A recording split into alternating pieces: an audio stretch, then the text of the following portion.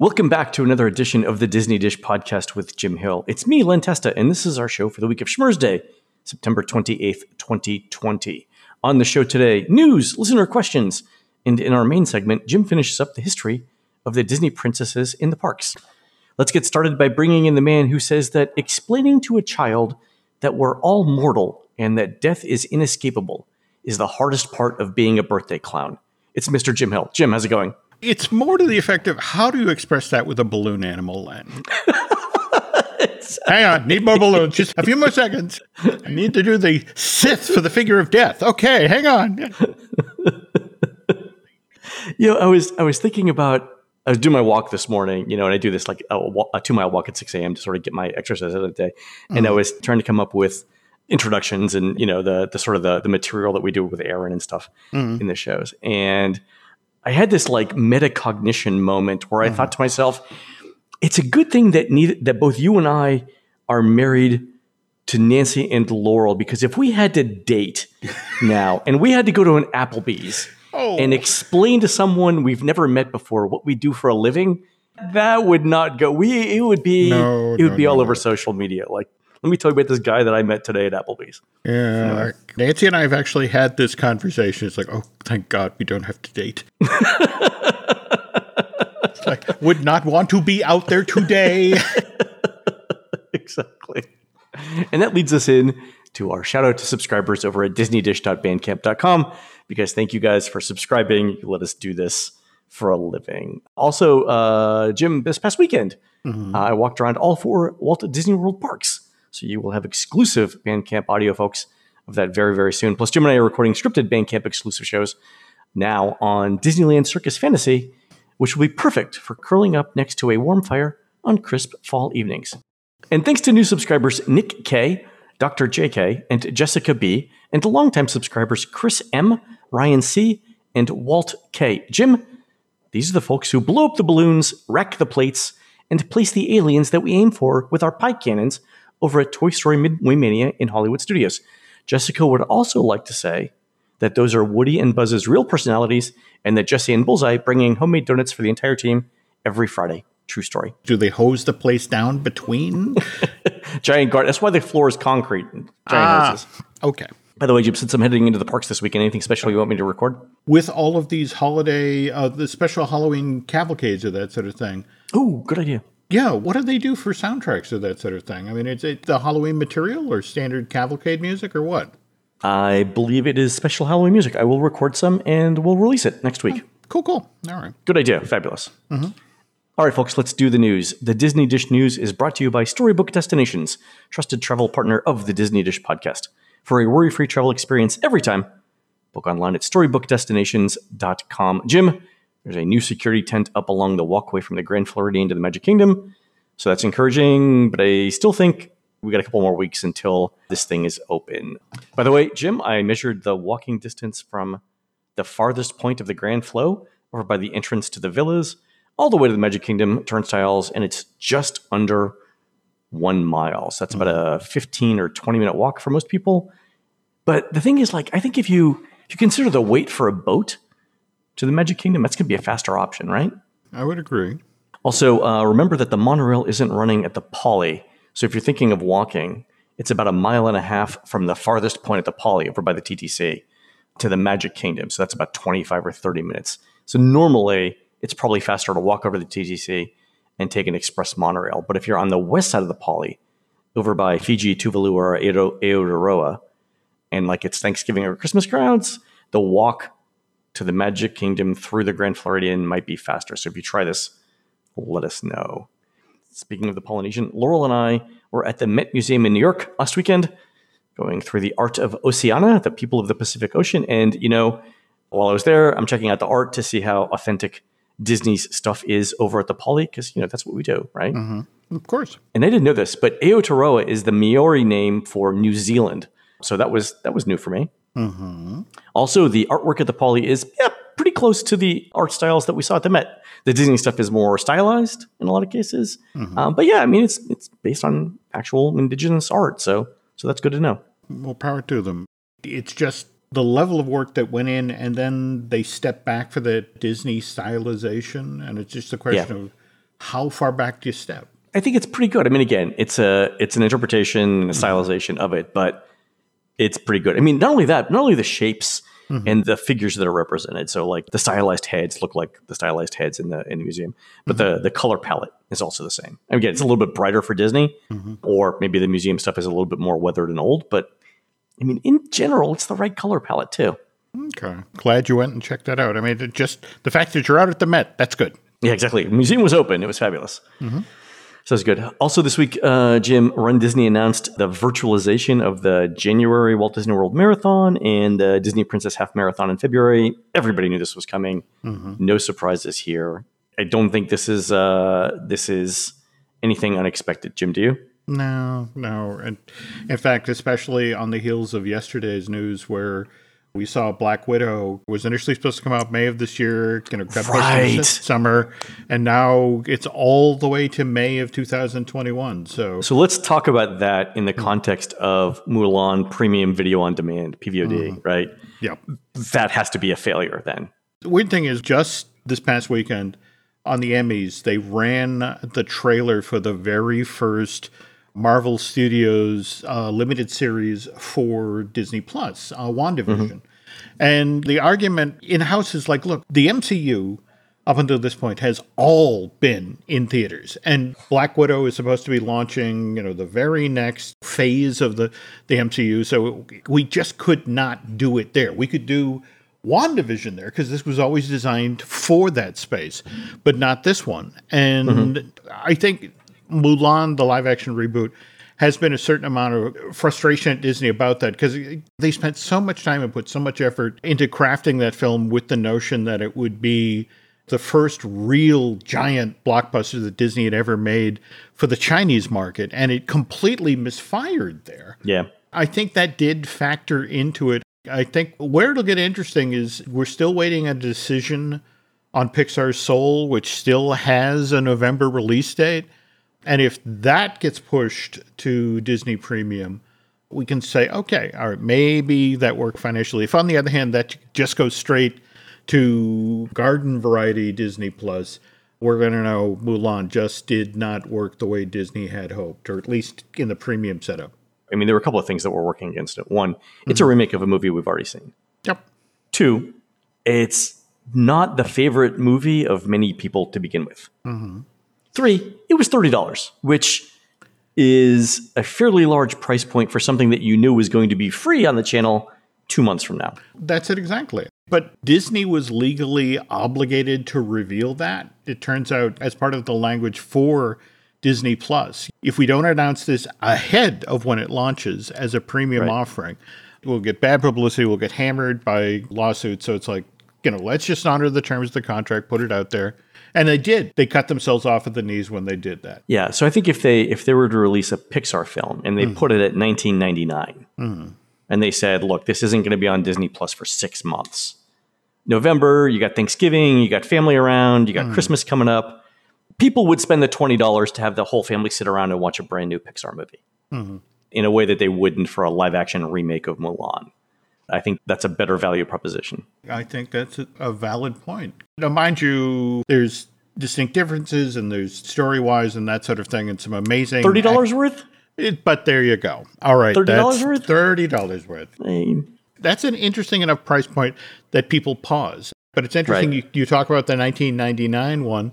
It's just so strange how even $10 will make people sometimes hit the brakes. Well, the thing is, I mean, one movie ticket is probably $10 everywhere now, right? I mean, yeah. So 2 movie tickets, $20. Kids will enjoy it. It's an easier sell. No, I agree. I agree. Plus the picture name. Anyway, going back to the parks, Jim, Disney increased park hours across all 4 parks this past weekend. So the Magic Kingdom closed at 7 instead of 6. Epcot closed at 9 instead of 7. Hollywood Studios closed at 8. And the Animal Kingdom closed at 6. So I don't think this is really surprising, Jim. Remember back in May, you and I talked about a survey that we did at touringplans.com where we asked people who planned trips between mid-March and mid-July that were later canceled because of the pandemic, when they planned to return to Walt Disney World. And a plurality of them said September and October. In fact, those 2 months were the 2 most popular months by far with another spike happening next spring break. So those crowds seem to be happening now. So the thing that we thought would happen back in May seems to be true. Okay. So while I've been here this week, our statistician Steve Bloom is here as well. One of the things that he points out is he's been getting to the studios early every day. And although the official hours for the studios start at 10 a.m., this week they've been opening the park at 9 to deal with the crowds. So rides like Runaway Railway are open. Once the park opens, you can get in early, get on a ride on Slinky Dog, then get in line for Runaway Railway, all before you've got to get your app ready for a Rise of the Resistance boarding group at 10 a.m. The interesting thing about that is, so Steve's staying at the Poly, and sorry, he's not at the Poly. He's at Pop. He's having to leave his room at the Pop for the Skyliner station at 8 a.m. or 2 hours before the park's officially open to be in the park by 9. So that's my tip for this week. If you're staying at Pop or Art of Animation and you want to get to the studios, there were 20 people in line, 20 groups in line, Steve said this morning before 8 a.m. So get there early or drive. That's a great tip. Wow, to be able to knock out 3 marquee things like that. Yeah, I mean, before the park actually officially opens. So that's amazing. Yeah, I wouldn't be surprised if Disney actually extended the park opening or made it a little bit earlier too. A couple of the things I think are adding the park crowds, because I got this question on Twitter, might as well address it now. Disney and Universal have done a really good job in reopening the parks. They've got stringent mask enforcement. They're sanitizing everything in sight, and they're keeping everyone pretty well socially distant. And I think that's showing a lot of people that these relatively straightforward things can go a long way towards risk mitigation. And speaking of that, Jim, did you see the love song from Josh D'Amaro to Gavin Newsom in California, asking him to reopen Disneyland? Baby, I've changed. I was last week, I think after we recorded, where the mayor of Anaheim literally, I want to say he stood at Garden Walk with Disneyland looming in the background and talked about, this is a disaster. I mean, all these businesses are closed around here. It's time to reopen. So I'm kind of hoping that this 1-2 punch does it. But if you're Governor Newsom, half of the state is burning down, half of the state is dealing with pandemic increases. Yeah. Hey, can this theme park open? Yeah. I mean, he's got a lot on his plate right now, right? He does. Obviously, he's got to be worried about the health and safety of California residents, number one. But I think Disney's shown, again, that they can operate the parks in a relatively safe manner. We should have a vaccine, in the next 6 months or so. I think just looking at it from a cold political calculation, right? Let's assume that Gavin Newsom doesn't have a human feeling in his heart at all. If he's just looking at his reelection possibilities, right? He could rationalize the opening today using just the things that we just said. And making the point that you made about the economy, right? So I think I would be surprised if it wasn't open in October. I'd be shocked, actually, if Disneyland didn't open in October, based on what we know now. Yeah, folks who've gotten in and have done the shopping at Downtown Disney and then drifted up to the Central Plaza have noticed the plexis in place now. Yeah, signs are on the ground. Yeah. So all of the indicators are there. They're just waiting for a certain guy up in Sacramento to turn a key. Awesome. And speaking of the parks, last night there was a fireworks test at Epcot for Harmonious. Again, our own Steve Bloom, who's here, stayed up late to film it for Facebook. So, Jim, if they're testing for Harmonious now, with the pyro effects in place, does that mean Epcot Forever is done? That's it? Not to be mean here, but there were lots of tests of Rivers of Light. I'm sure the Titanic had sea trials as well. There you go. All right. Just saying. I'm hoping it all went well last time. And our buddy BioReconstruct, we've been watching them assembling the launches and the floats. And it's great that you're testing pyro. It's like, does the show work? Yeah. I guess our answer will be, Len, if in fact Epcot Forever suddenly resurrects itself and it's like, oh no. Well, the thing is, so a couple of things would have to happen. One, Disney would have to be okay with a nighttime fireworks show in the next couple of months. The Magic 8 Ball says that's probably not going to happen. If you're going to do it, you're going to do it in Epcot, or you're going to do it at the Magic Kingdom after everyone leaves. We are coming down to our window of time for daylight savings time. Right. That's true. And even with the current hours, once we go to daylight savings time, it's like, well, it is in fact dark enough now to do a nighttime Epcot show. But then it becomes, can we get guests to responsibly, socially distance in the dark for one of these shows? When Epcot Forever debuted, you and I were both told it would last until October 1st, 2020. Right. October 1st, 2020 is Thursday. Mm-hmm. Is that still the deadline for? I mean, Harmonious isn't ready, but even if you say, okay, all of the work stopped on Harmonious from mid-March through mid-August, that's what, 4 months? Mm-hmm. Does that mean Harmonious isn't more than 4 months away? We see it in January?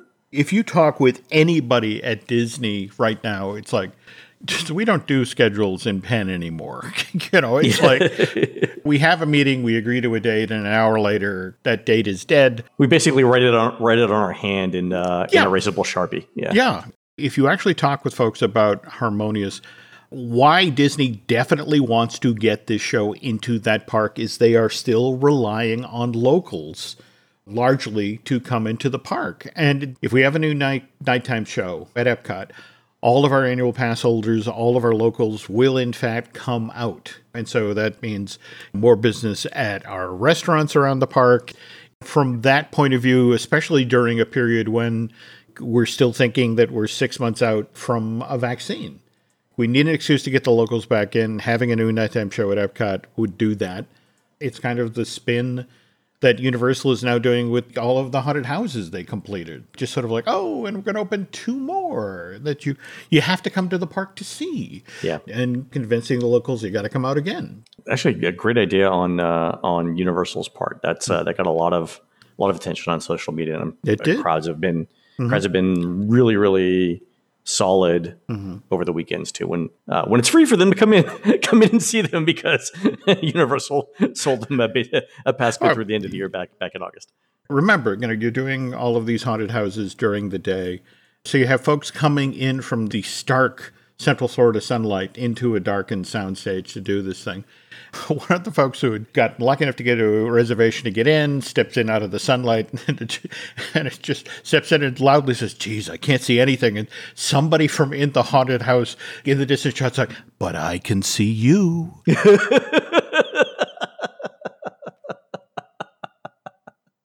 Give that person a raise, Jim. There we go.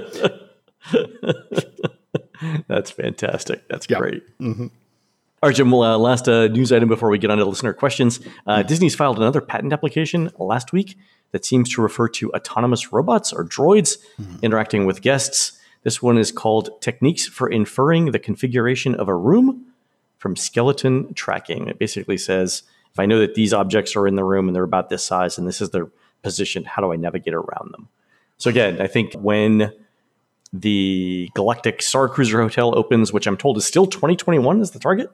Yeah, Jim. Yeah, I will be very surprised if we do not see free-ranging droids somewhere in this hotel. There's at least one droid, or they've been testing a droid with the notion of it goes to your room and delivers a message. Darth Vader will see you now. Well, there you go. So the chime at your door opens and there's a droid which enters your room, which has to know the configuration to set up the story that you then take part in. So skeleton tracking, got to do some research on what that term means. No, the patent's right there if you want to take a look at it. Okay. All right, on to listener questions. This one in from Patrick, who says, on a recent show, you mentioned that there were never any real theme park attractions based on the movie Aladdin. I remember going to the Disney Quest in Chicago when it first opened, and one of its attractions or experiences was a virtual reality Aladdin's Magic Carpet Ride, where you rode the carpet through a computer-generated agrabah. I appreciated the concept and what they tried to do with Disney Quest, but despite being a big Disney fan, we likely only went 2 or 3 times. Disney seems to have decided Disney Quest is best left forgotten, so I'm not sure whether the Aladdin ride really counts as an attraction or one Disney cares to remember. So, Jim, I actually tested this in the parks. I was about to say that I remember the Imagineering Lab in Epcot, right? Yeah. What did you think of when you put on the visor that was roughly the length of a crocodile's snout? The thing that I was most interested in then, and of course I was I was a college student doing computer science then, so I was obviously super interested in technology. It wasn't so much how it worked at that moment in time, but I was excited by Disney going down that path. Like, we all know, or I think we've all heard of this thing called Moore's Law, which says that the computing power doubles roughly every 2 years, or every year. And it's really like the number of transistors on a chip. And even then, it's not even completely accurate. But you get the point, right? Over the long term, 10, 20, 30 years, the amount of computing power that we have now will be infinitesimally small compared to what we will have in the future. In fact, I'm going to geek out here for a second and say NVIDIA released its latest GPUs a couple of weeks ago.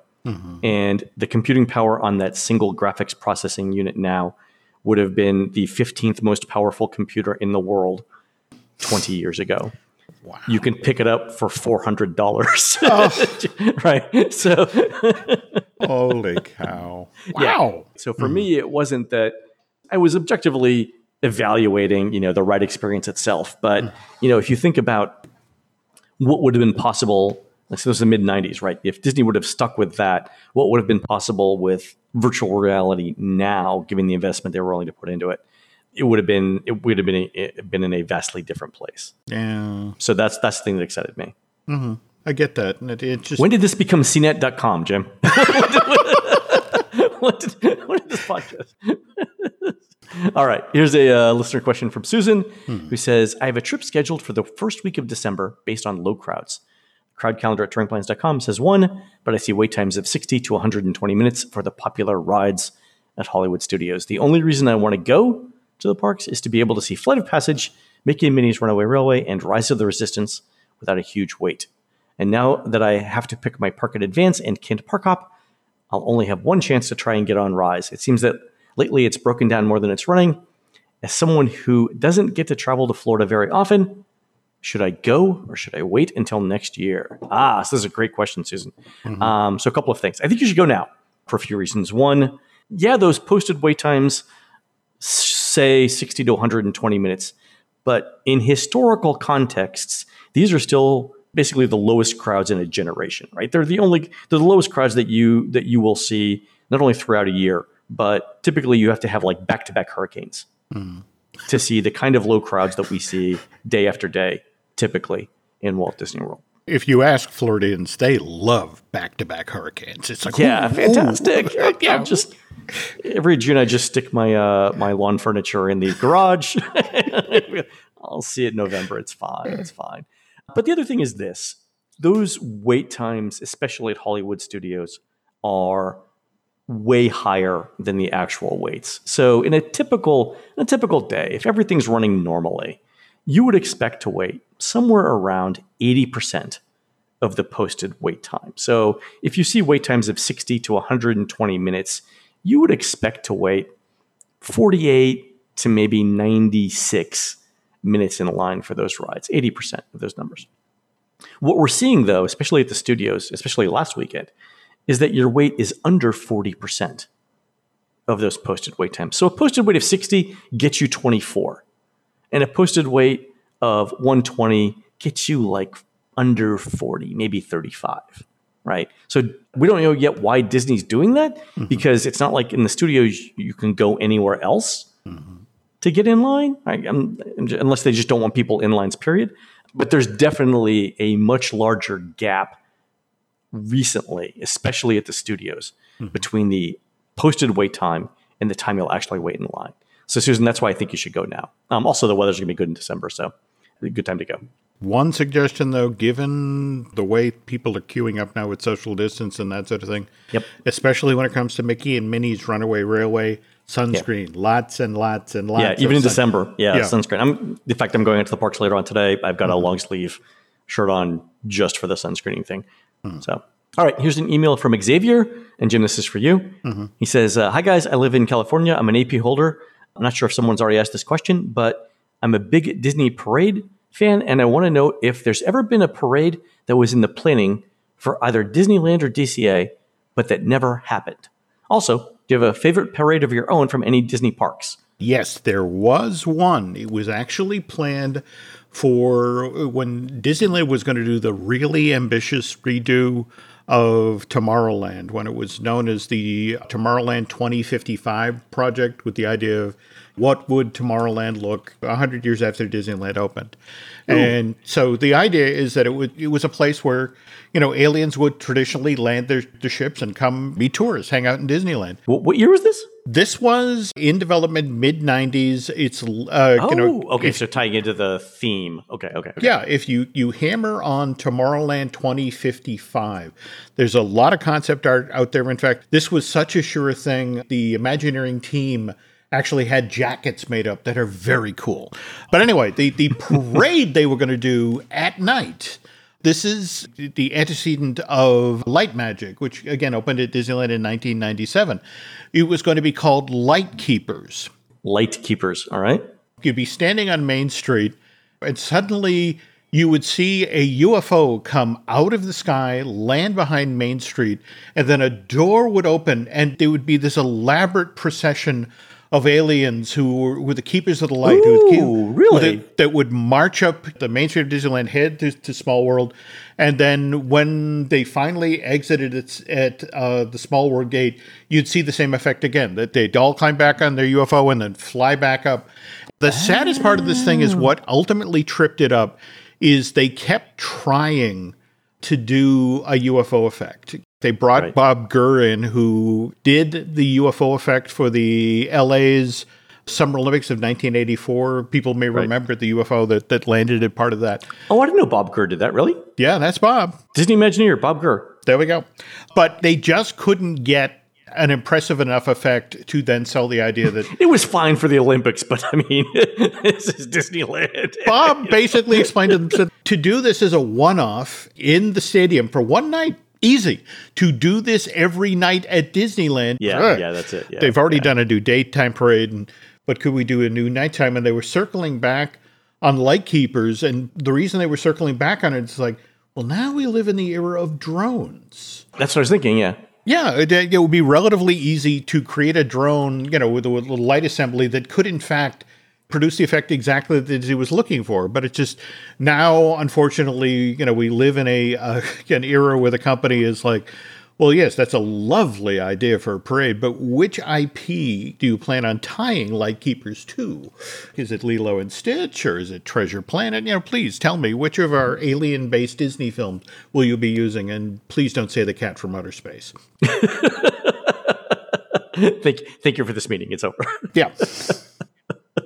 That's fantastic. Mm-hmm. I didn't know about that. Mm-hmm. I wonder if is there concept art for this parade? There's a couple of pieces, but again, it's start with Tomorrowland 2055.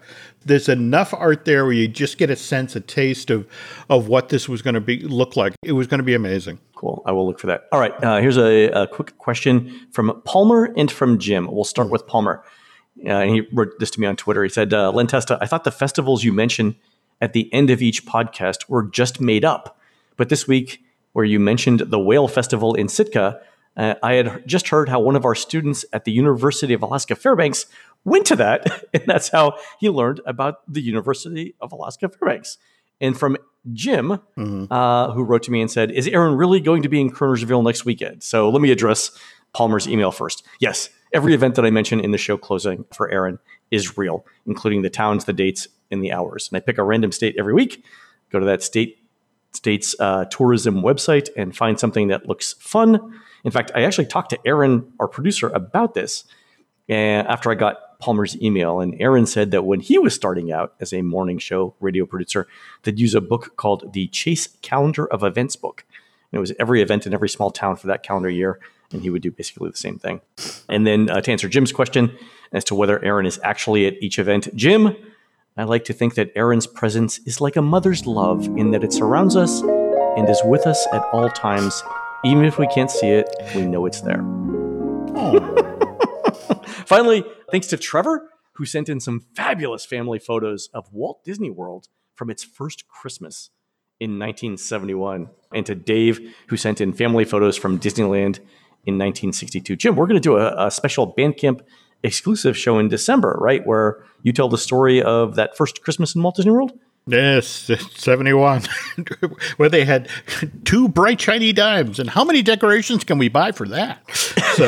So the funny thing was, when I was dating Trevor's photos, I had to verify that it was 1971. And there were markings on the Polaroids that he scanned that said January and February of 1972. But I wanted to make sure it was actually December. And so what I ended up doing is going back through the U.S. government's historical weather data for Florida from December 1971, because in the photos that Trevor sent in, everyone's wearing shorts. So it turns out that in December of 1971, Florida experienced a heat wave where the average temperatures were at least 5 degrees higher than they typically were. And that explains the shorts. And that, along with a couple of other things, allowed us to date it definitively to Christmas of 1971. Very cool. Also, Dave's photos are amazing because, among other things, they show how detailed and intricate the costuming was for the Can-Can girls at the Diamond Horseshoe Saloon in Disneyland in the 60s. At least that's what Dave says was his dad's reason for taking the pictures. Folks, you'll have to see them for yourselves. Jim, where can people send in their family photos for Disneyland and Walt Disney World? If they reach out to Nancy and myself through Jim at Jim Hill Media, we can typically arrange for a Dropbox, especially for the larger photos. But yeah, we're happy to accept submissions, but at the same time, we're going through the pile and with Trevor's stuff, just chasing down decent stories about what it was like to be at Walt Disney World in December of 71, because the place had only been open 2 months at that point. One of the best photos that I thought came out of Trevor's collection, again, we'll talk about this, is did you see the line that I guess Trevor's parents took from the Skyway buckets leaving Fantasyland and going towards Tomorrowland, looking over Liberty Square? Yeah. Wow. Yes. So that was the line to get into the Sky Buckets. Yep. So imagine where, the entrance of It's a Small World is now. It went all the way past the farthest point for the Haunted Mansion entrance just to get on the Skyway. Crazy. And it wasn't just a single file line. These people were like 5 across. Yeah. Taking up virtually the entire area of that part of Fantasyland. Tomorrowland at this point is mostly behind a construction fence. In fact, it's not even sawed in some of those photos. Yeah. So when you showed up there, you were among the first. It's like this version of the park really defined limited capacity. Oh, yeah. I mean, the starkness of the landscaping in Tomorrowland is one of the things I got out of photos. Also, how huge the Tomorrowland Speedway was back in the day. Oh, yeah. We'll have to show these photos. Yeah. With it, definitely. Also, just a quick note here. I'm sure a lot of folks have seen the images coming out of Tokyo Disneyland this week. They have just soft opened the Enchanted Tale of Beauty and the Beast attraction at that park. Have you seen any of the video for this yet, Len? Or? No. How's it look? It uses the trackless technology that hopefully Epcot will get to see with the Ratatouille adventure opening in France soon. But there's like 3, maybe 4 big rooms where you go through, and it's a very different take on a Disney theme park ride in that you sit in a room or you dance around a room while they perform Be Our Guest, and then you move to another room and you're there with Belle and the Beast while they do the There's Something There number. And you actually end up in the ballroom at the end of the film where Belle and the now transformed Beast are waltzing, and you waltz along with them in your giant teacup. It's a ride done as a show. Interesting. I don't know if it comes across to the best effect as video. It doesn't officially open at the park till the 28th, which of course is the day this show goes live. If any of our listeners actually get over to Tokyo and do this in person, I'd love to get their take on it. I don't know how successful it is, but it is intriguing. And this is the first time Disney's tried this in an attraction? A ride as a show, yes. When you're in Be Our Guest, they do upwards of 2 minutes of the song. And then move to the next room, and again, it's another good-sized chunk of There's Something There, and then Kill the Beast and the transformation scene, and then the waltzing at the end. And it's just sort of like, as opposed to using this trackless technology to move through multiple detailed, propped small rooms, you are in large spaces for large chunks of time. Kind of a different take on the Disney ride experience. All right, folks, we're going to take a quick commercial break. When we come back, it's all about Jim and the Disney princesses. We'll be right back.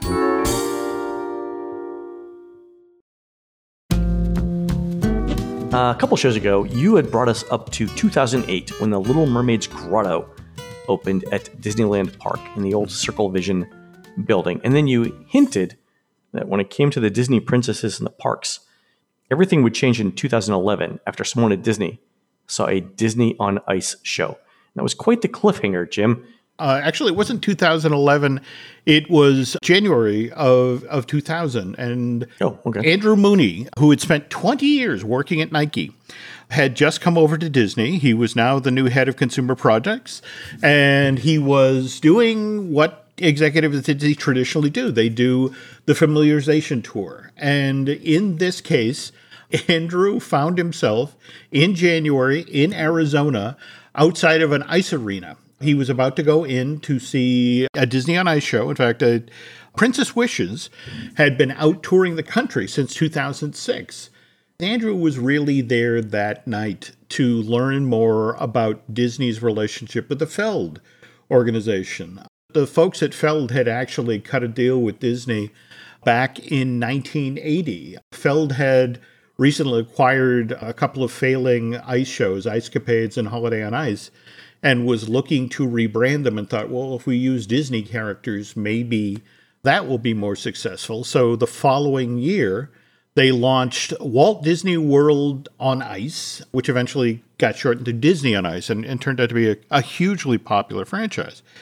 Mooney was just there to learn that business. But as he's standing outside the ice arena, he can't help but notice that he's surrounded by, everybody else is queuing up at the doors, waiting to get in out of the sun. But there were all these little girls wearing Disney princess outfits. Andrew can't help himself. Eventually, he wanders up to one of the mothers. In fact, in an interview with Forbes magazine, he identifies himself, I'm looking at your daughter, but I'm a Disney executive. I'm here for totally wholesome reasons, a single man at an ice show. And he said, so he goes up and says, so I said to a few of the moms, by the way, he's Scottish, what's the deal here? And it's like, we were coming to a Disney ice show, and my daughter wanted to dress as a Disney princess, but the Disney stores don't sell Disney dresses. So I found a pattern and I made it myself. Wow. Okay. And so Andrew's like, okay. So if Disney made official dresses like this, would you buy them? And they all replied, oh, God, we'd buy lots. The very next day, Andrew gets started on getting people behind the Disney Princesses product line. He came away from this with two ideas, not one. It wasn't just to put Disney Princess in the Disney store. He was also watching, like the Snow Whites chatting up the Cinderellas, or the Ariels playing tag with the Jasmines and the Bells. And it's like, the Disney princesses could be friends. And so he goes back, and it's just sort of like, all right, have we ever done this? Have we ever grouped them together? And he starts the process rolling. And the interesting thing is, almost immediately, he gets pushback from Roy E. Disney. And he's one like, I don't, if we regroup, we rebrand the Disney princesses, that's confusing. More to the point, it's not in character. That's very important in the Disney world. But Eisner, on the other hand, was intrigued by what Mooney was proposing. So he turns to Jody Dreyer, who's in charge of Disney Corporate Synergy. And she organized what is then known as the Disney Princess Summit. It sounds like something on Instagram now. Well, I to be honest, I would have loved to have been a fly on the wall in this room, Len, because Jody actually describes it in her 2017 book, Beyond the Castle, Discovering Your Own Happily Ever After. But at the summit, it's cast members from every division of the company. It's theme parks, it's studios, it's animation, it's television, and consumer products.